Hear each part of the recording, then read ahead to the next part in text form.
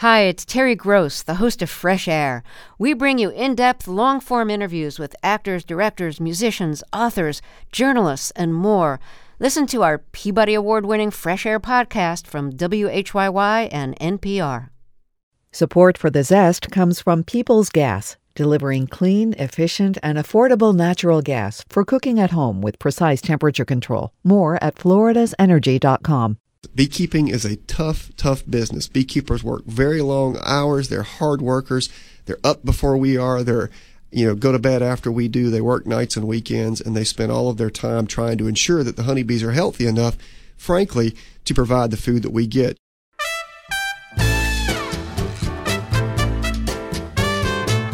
I'm Robin Sussingham, and this is The Zest. Citrus, seafood, Spanish flavor, and Southern charm. We're all about food in Florida. An episode so nice, we're playing it twice. This week, we take another listen to one of our superstars from Season 1 of The Zest, Dr. Jamie Ellis from the University of Florida's Honeybee Research and Extension Lab.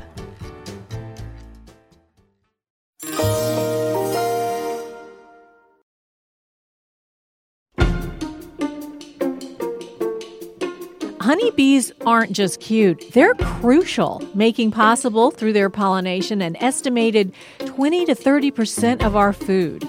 Florida is one of the top states in the country in honey production, with some of the finest quality honey you can find.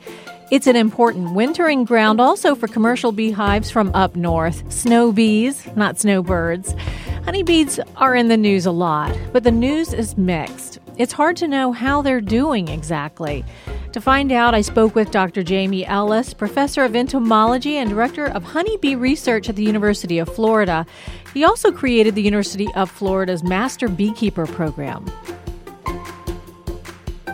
What's your overall feeling about the state of honeybees, especially in Florida? I read some good news, some bad news, but I would think you have the broad picture. What's your feeling?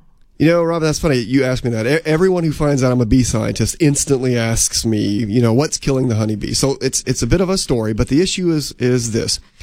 We have about 2.5 million honeybee colonies or managed honeybee colonies in the United States. And around 2006, beekeepers noticed high loss rates. We were hearing reports from beekeepers somewhere in the neighborhood of 30 to 40% losses annually. So if you had 100 colonies, you'd lose 40 of those and only have 60 left.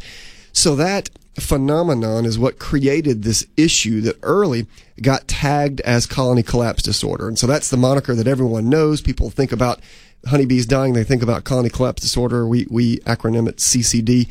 And that really hit the world by storm. It didn't just become a Florida issue or a U.S. issue. It became an international issue.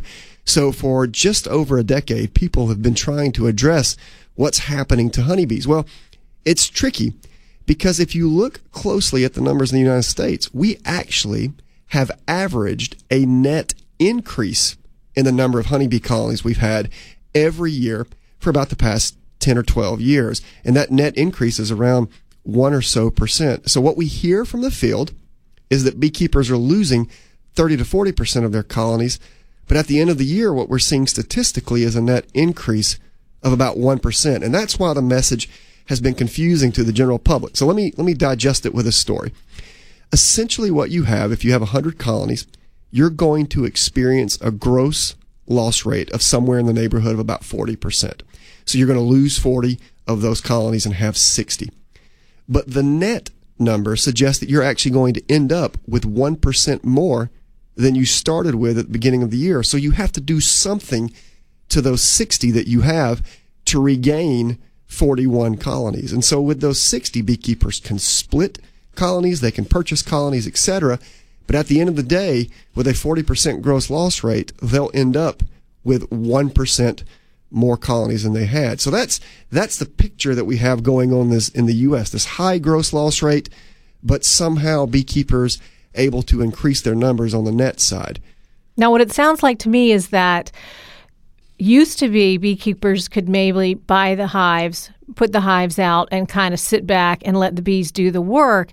But since this colony collapse disorder has happened, beekeepers have had to get a lot more proactive, a lot more educated, and they're doing that. Obviously, they're doing really well, and they're coming up with this net 1% increase because they're doing a lot more than they used to. Hey, that is a perfect summary of it. Here's the issue, right? So we do have high gross loss rates. If you think about any other agriculture commodity in the U.S., if they were claiming that they were losing 30 to 40% of their commodity yearly, the federal government would throw millions upon millions of dollars at it to try to address those issues. But beekeepers have largely had to address these issues directly. And if you think about it, the fact that they are averaging a net increase, even though the gross loss rate is so high, must mean that this is coming at great sacrifice to beekeepers.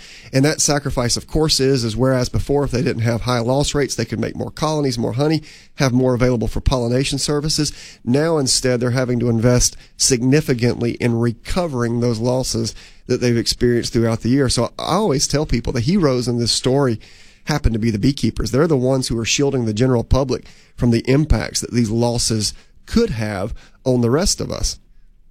Is that why honey is so expensive? Because the beekeepers, especially the commercial beekeepers now, have to put so much more labor and money into propagating the hives? I mean, honey has gotten really expensive. Yeah, that's certainly a contributing factor, right? So another thing that's important in Florida is not just the fact that beekeepers have to work so hard for honey production in Florida, but Florida, of all the states in the United States, and I'm bragging just a bit here, Florida actually has among the best honeys across the U.S. Furthermore, when you think about most states, they can only tell you one, maybe two named or significant honeys. Florida has, many honeys that themselves are quite unique. And so not only do beekeepers have to work so hard to produce honey in this state, but the honey they are producing is really among the best available in the country. So both of those factors contribute to the cost. And it's funny because you're asking me about honey, but honey is only a small part of what honeybees actually do for us. In fact, it's almost insignificant compared to what honeybees do for us through pollination. Let's get to that in a second because I know that's very important. But I want to get back to how great the honey is in Florida. Florida is one of the top honey producing states in the country. You said it also has the best honey. How do you quantify that? What makes it the best? Hey, fantastic question. So if you think about Florida, if you go around the state, people are going to say things, oh, Jamie, you're a bee scientist. Oh, well, I just love.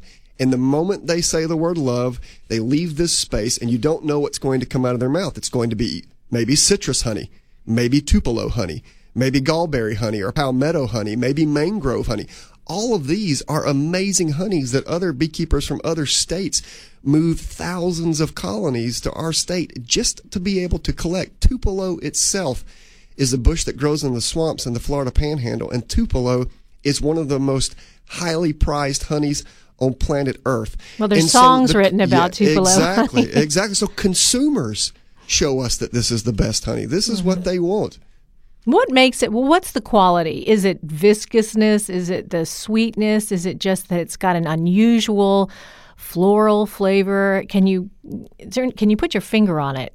Yeah, it's all the above. One of the funny things that most people outside the business don't know is that there is this whole culture built around assessing honey quality and honey judging. Just like you could go to a wine tasting conference, you can go to honey tasting and honey judging conferences, and you learn to recognize things that make honey palatable or really good. For example, sugar content, low moisture content.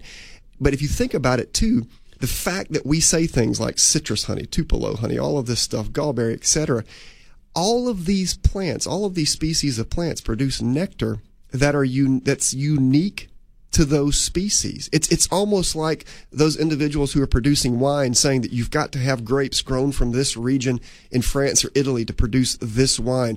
Well, honey is even more specialized than that because the same plant in two different states on two different soils with two different humidities can produce slightly different varieties of essentially the same type of honey. So there is a world of tastes wrapped up into honeys, and it's just really an amazing product. So let me ask you about that. So I have friends, a lot of friends who are beekeepers. I want to ask you about this explosion of interest in beekeeping, but they tell me they don't really have any control over how their honey tastes. A neighbor just brought over a jar of honey the other day. I said, it tastes like cotton candy. It is the best honey I have ever had. And she said, I have no idea why. I have no control. So I think backyard beekeepers, their bees go out and forage. They can go up to 5 miles away.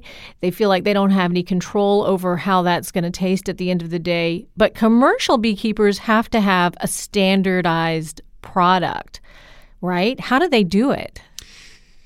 Yeah, so you really are making 2 points, and I want to address them both just quickly. The first one, the hobbyist beekeeper, maybe who has a couple of colonies. To me, that's the beauty of the art of honey. If you plant a beehive somewhere, you have no idea the floral bouquet, the richness, the diversity of taste that will be represented in that jar of honey. You know, beekeepers who don't know the floral source basically label the honey wildflower. The word wildflower means we don't know where it came from. It just came from out there. But if you think about it, your wildflower would be different from mine here in Gainesville. And to me, that's part of the beauty of the diversity of taste. The same is true across the world. Wherever you plant a beehive, it is going to collect the unique arrangement of nectar from flowers out in the environment and create a honey that is unique to your area. Now, more specific to your second point, commercial beekeepers, you're right, have to, I guess, in many ways, represent their honey more honestly. For example, they want to be able to say that this is Tupelo honey or citrus honey.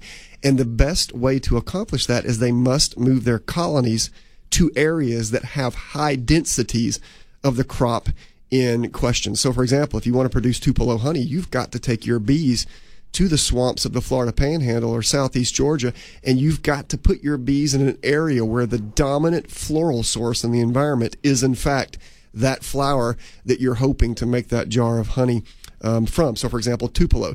In order to make citrus honey, you've got to plant your colonies amongst a bunch of citrus trees. You know, not just 2 or 3. I always get those beekeepers who are just starting and they'll have one citrus tree in their backyard and they can't wait to make citrus honey.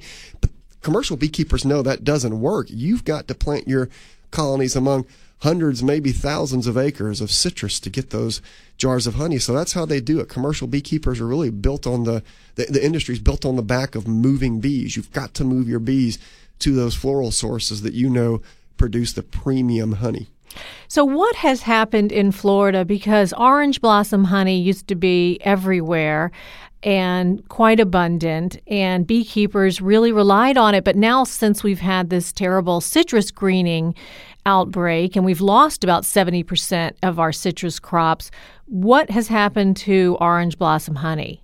You've essentially hit the nail on the head with your question. Essentially, with the decline in citrus, beekeepers have had to find other honeys, or more specifically, move bees into the pollination arena. So when we think about orange blossom honey, it is declining just because of the availability of citrus is declining. But furthermore, things that citrus growers are having to do to keep their trees alive, are in some ways all the herbicides. Herbicides. Some beekeepers point out pesticides, etc. Mm-hmm. One of the things I want to suggest is that's kept some beekeepers from wanting to keep bees on or around citrus. But I want to echo the fact that citrus growers, of course, by and large, are following best management practices to control greening. But certainly, there's this perception among some beekeepers that they just need to stay away from citrus for that purpose.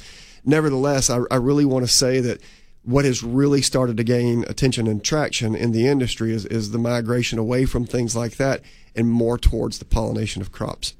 So they are taking their beehives to California, to the almond groves, which need, I think, 1 million hives is what I've heard, in order to pollinate the almond trees in California, and that's become a way for beekeepers to make money, right? It's funny. The general public is largely shielded from the real business of beekeeping. When they think of honeybees, they think of honey production because honey's in the name.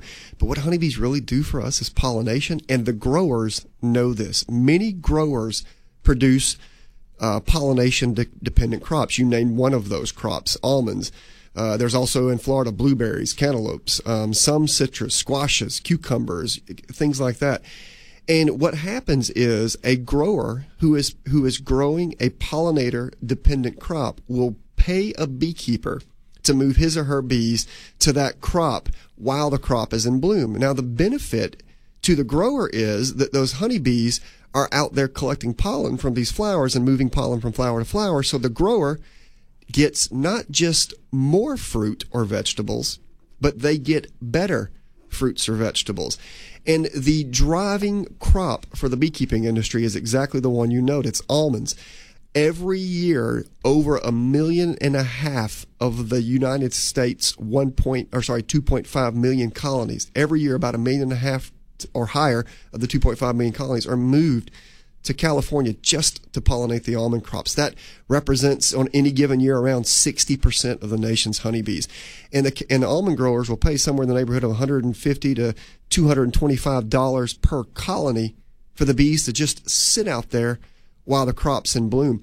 The average beekeeper who uses his or her bees to pollinate crops will then move their bees from almonds to another 3 to 4 different crops before getting their bees ready for winter. So that means these beekeepers are trucking their bees hundreds, maybe thousands of miles around the United States just to make sure these growers have enough bees to pollinate the crops we need. And so maybe from almond trees in California to cherry trees in Michigan. Perhaps blueberries in Maine, some citrus in Florida, watermelons in Georgia, and so on, yes. So this is good for the growers. It's essential for the growers, and the beekeepers are making some money. But I don't know if this is good for the bees. Yeah, so a lot of people point that out, right? So one of the things about honeybees is that honeybees are generalist pollinators. That means that they have to visit multiple species of plants. Just very briefly, honeybees collect nectar, which is a sugar water that plants produce. That they convert to honey. It is a misconception to believe that honey is bee food. It is, in fact, bee fuel. Honey is what moves the bee. Bees have to collect pollen from flowers, and that is more bee food. And so they will collect pollen, bring it back to their hives, and if you leave a honeybee colony alone, it is collecting a diversity of pollen, because a diversity of pollen ensures a diversity of protein, vitamins, minerals, nutrients, etc. So some people argue that when you put bees on a crop for 4 to 6 weeks, that they're essentially feeding on a monoculture, right? They're getting one crop's pollen and one crop's nectar. And generally speaking, most crops to which honeybees are taken to pollinate are poor food sources for honeybees.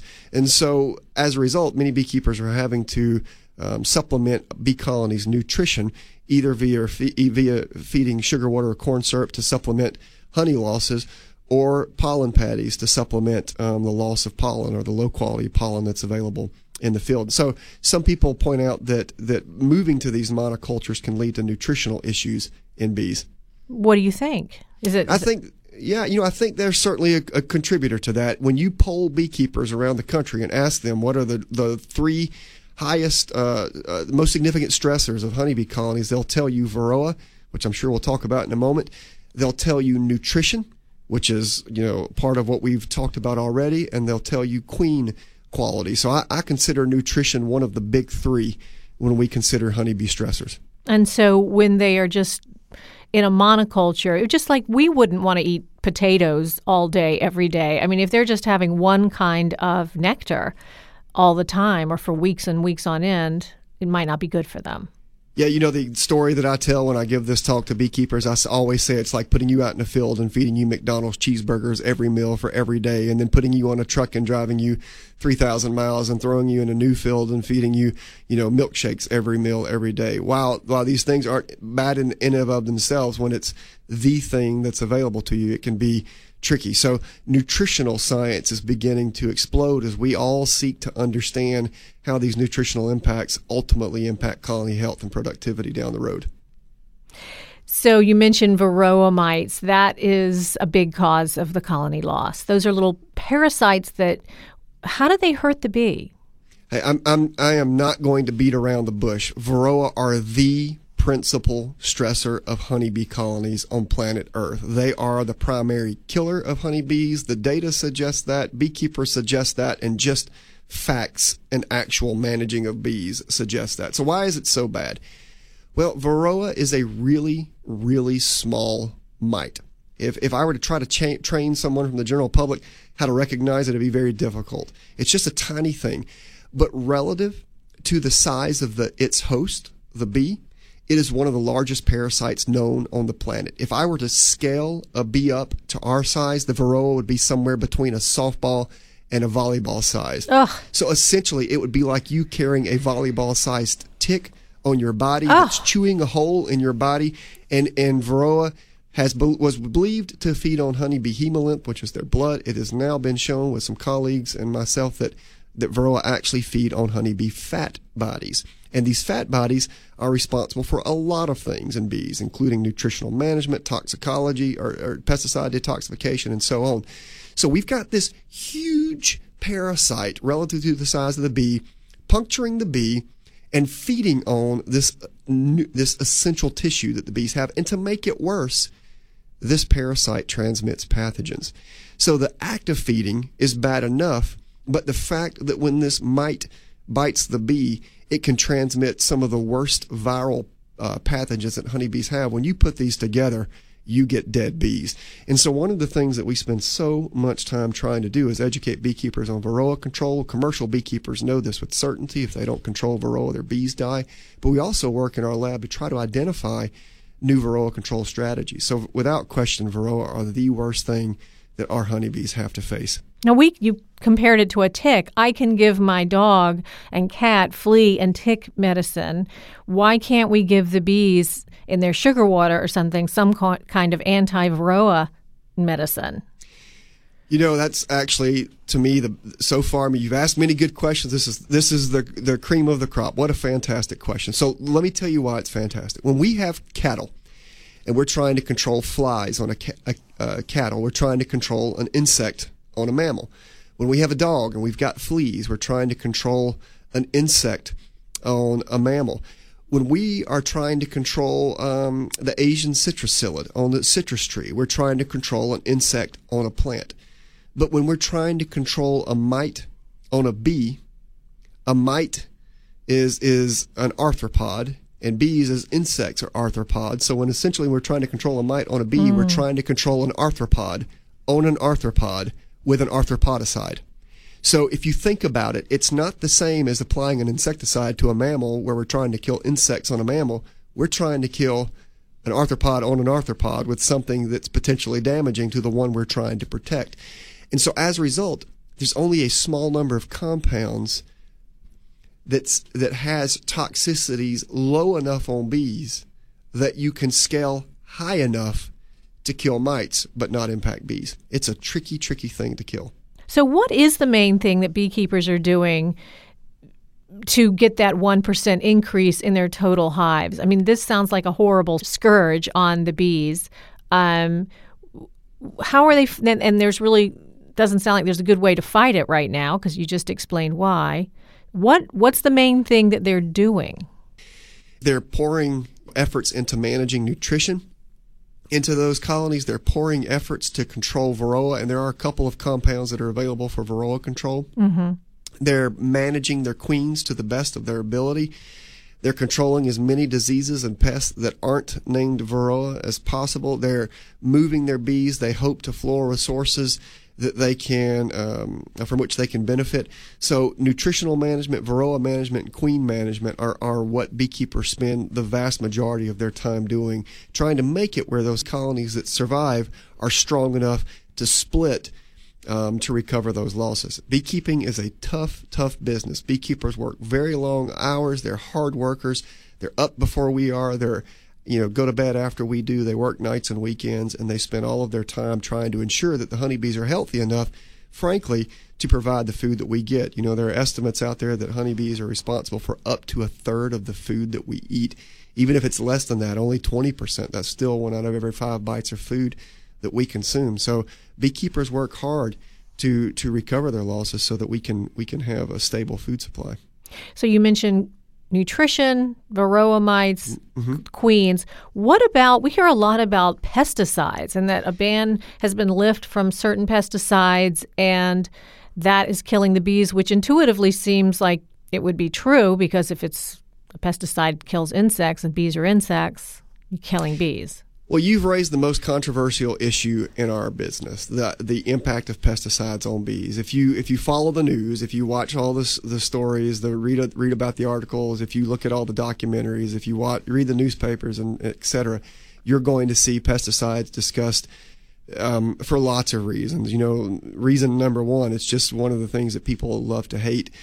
Reason number two, when you screen honeybee colonies, you actually find pesticide residues in them. You mentioned earlier that honeybees forage up to 5 miles from their hive. If you do the math on that with the area of a circle, being pi r squared, you'll realize that the circle with a radius of 5 miles is somewhere in the neighborhood of 78 to 80 square miles of area.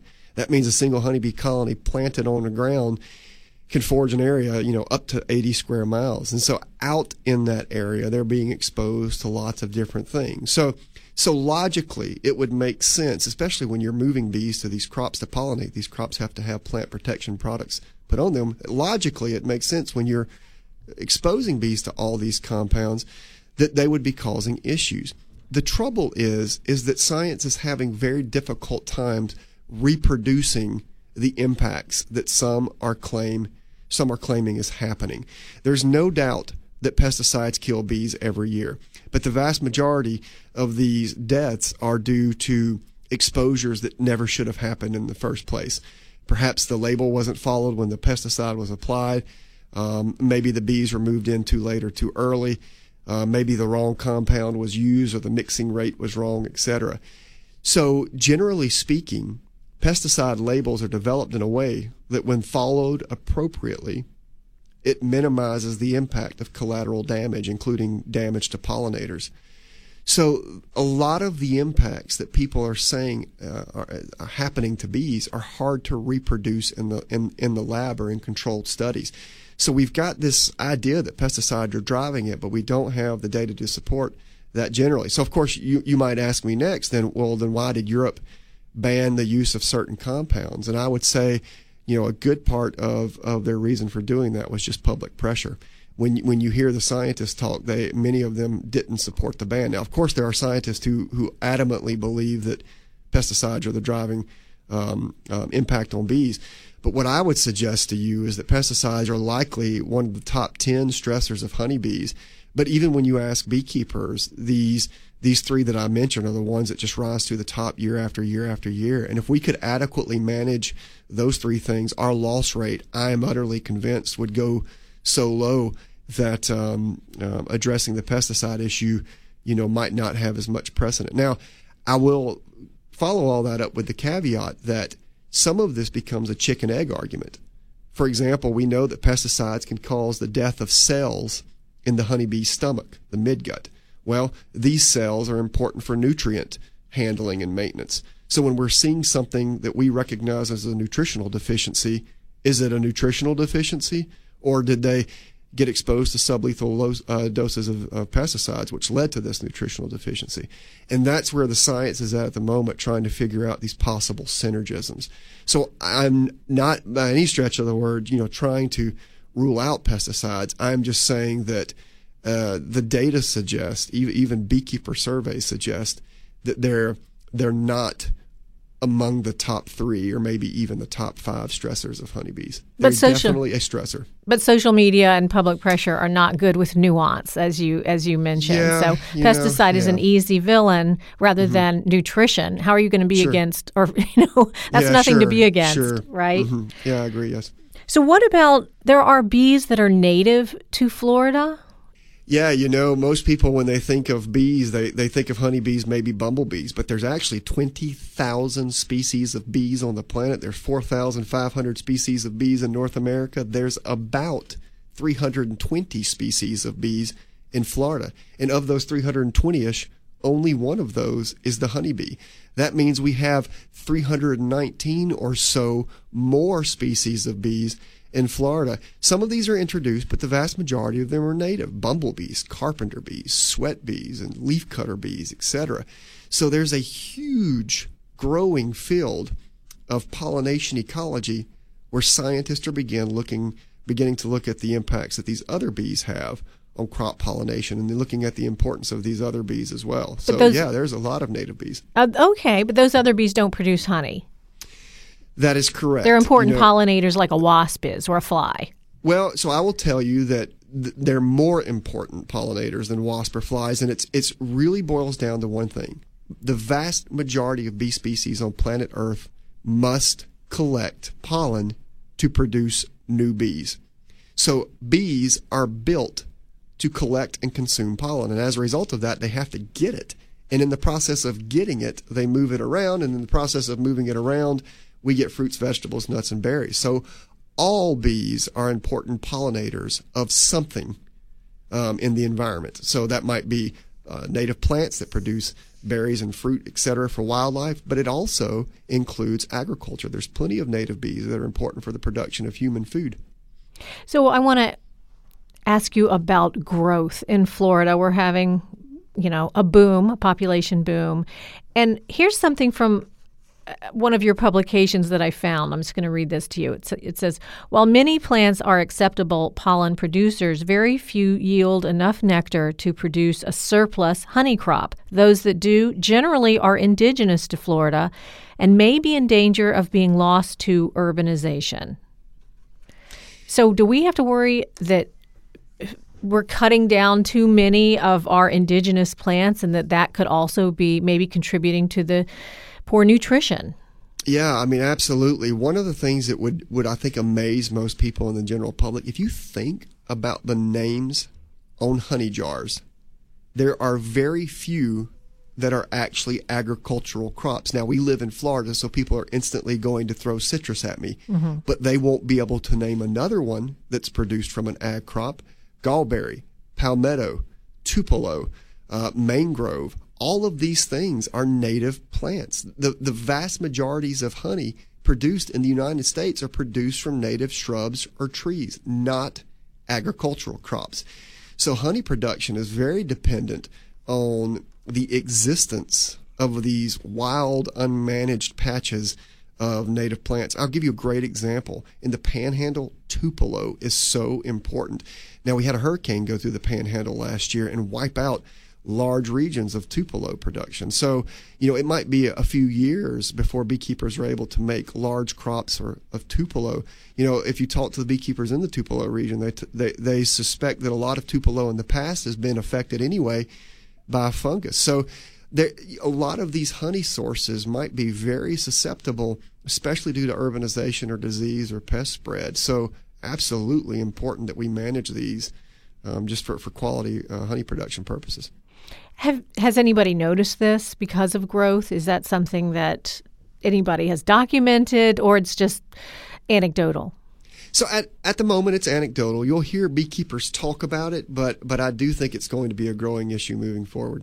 Speaking of indigenous plants and non-indigenous plants, the Brazilian pepper plant has become really important to beekeepers. So how does the tension of that work? Because I know ecologists are trying to get rid of that. Wow, you're asking the million-dollar question that can do nothing but get me in trouble. So let me just make this statement. You of course recognize the issue that we have Brazilian pepper in the state of Florida. So Brazilian pepper, for better or for worse, is a major honey plant for beekeepers. It blooms in August and September. It is unquestionably the best nectar source for honeybees in South Florida. It's so good that beekeepers move their colonies to it from other areas of Florida. Why is that good for bees? If beekeepers keep bees elsewhere, they often have to feed their bees so the bees can store enough honey to survive winter. Well, Brazilian pepper will feed bees for you and give a surplus of honey that beekeepers can harvest and sell. It's not a particularly good tasting honey, so we call it baker's grade. It's the kind of thing that would show up in honey buns or honey nut Cheerios, stuff like that. Nevertheless, it's extremely important to beekeepers. But as you have recognized, it is an incredibly invasive, destructive, terrible for the environment plant. So as a result, the University of Florida, Florida Department of Ag and Consumer Services, the USDA, et cetera, have had scientists who worked on Brazilian pepper control. Very recently, they released an insect that they hope stunts or slows the growth of Brazilian pepper. So, I'm kind of sitting between two worlds now, where beekeepers are really up in arms that they're about to lose one of their most important honey crops. And of course, everyone else in the state who would want an invasive species eradicated so that the native species can benefit.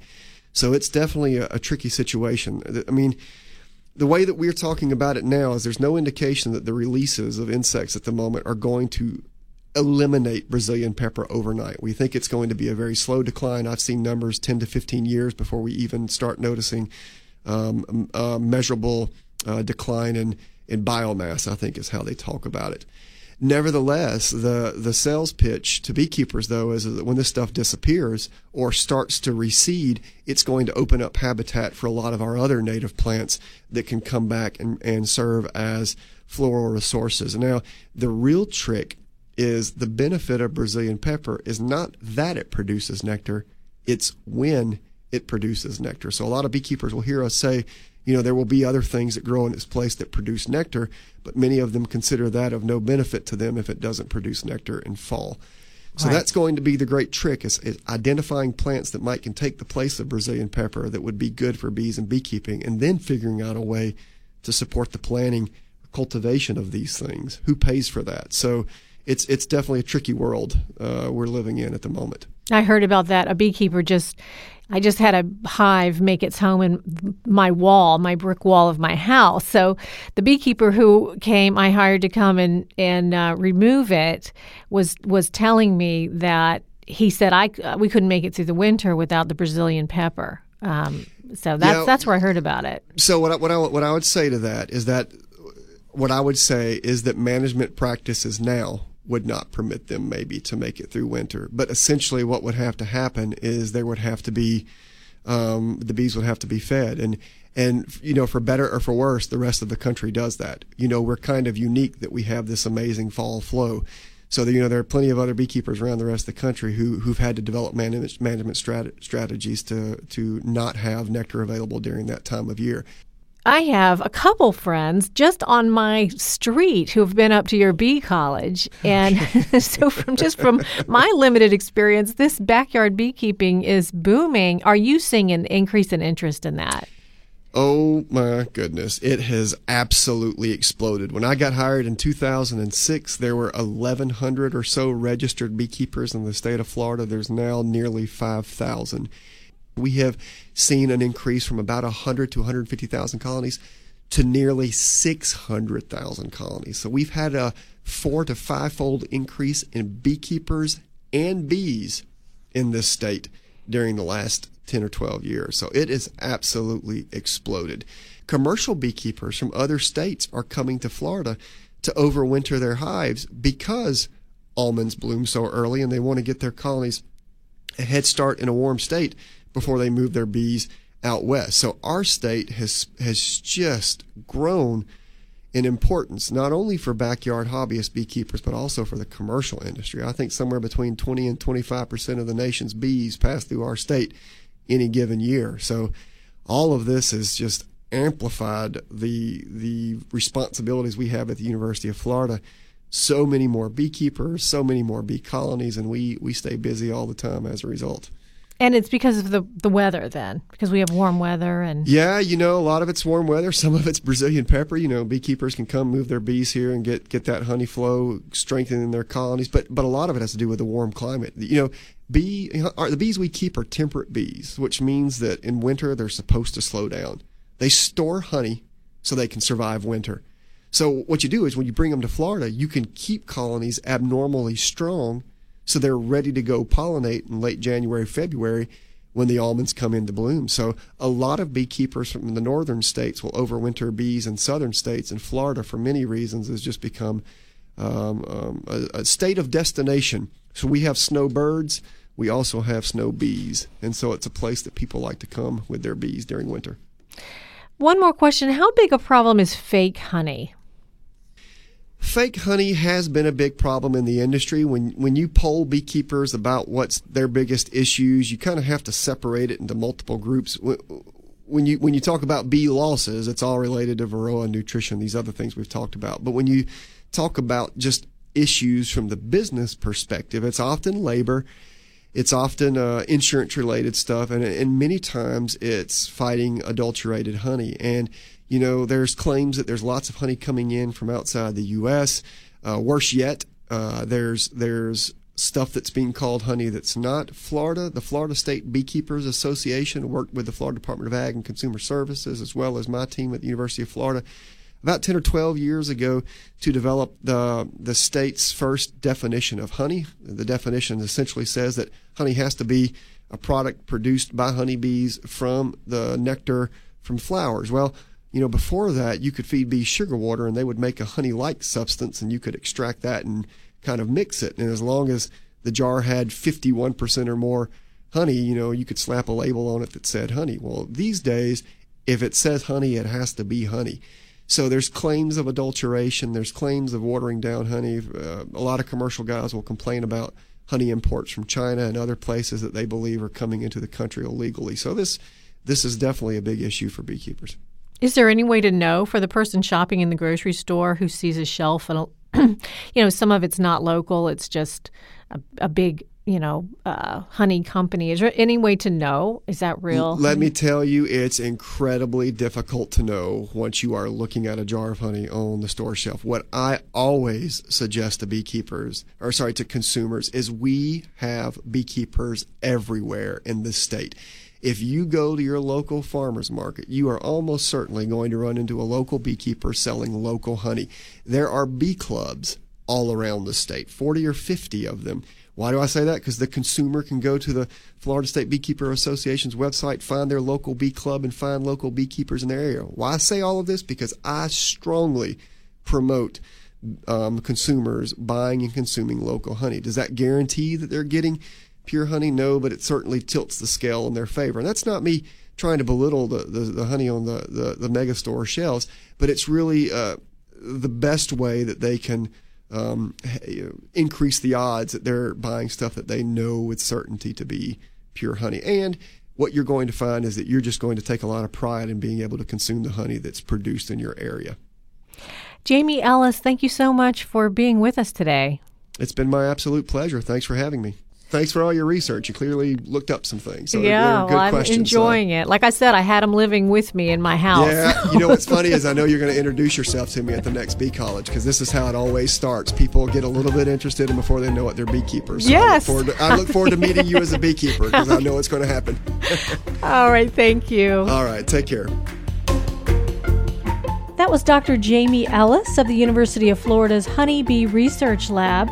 For more on Florida gardening and agriculture, check out the last two episodes. In episode 25, we talked to writer Heather McPherson about Florida's dairy farmers, among other things.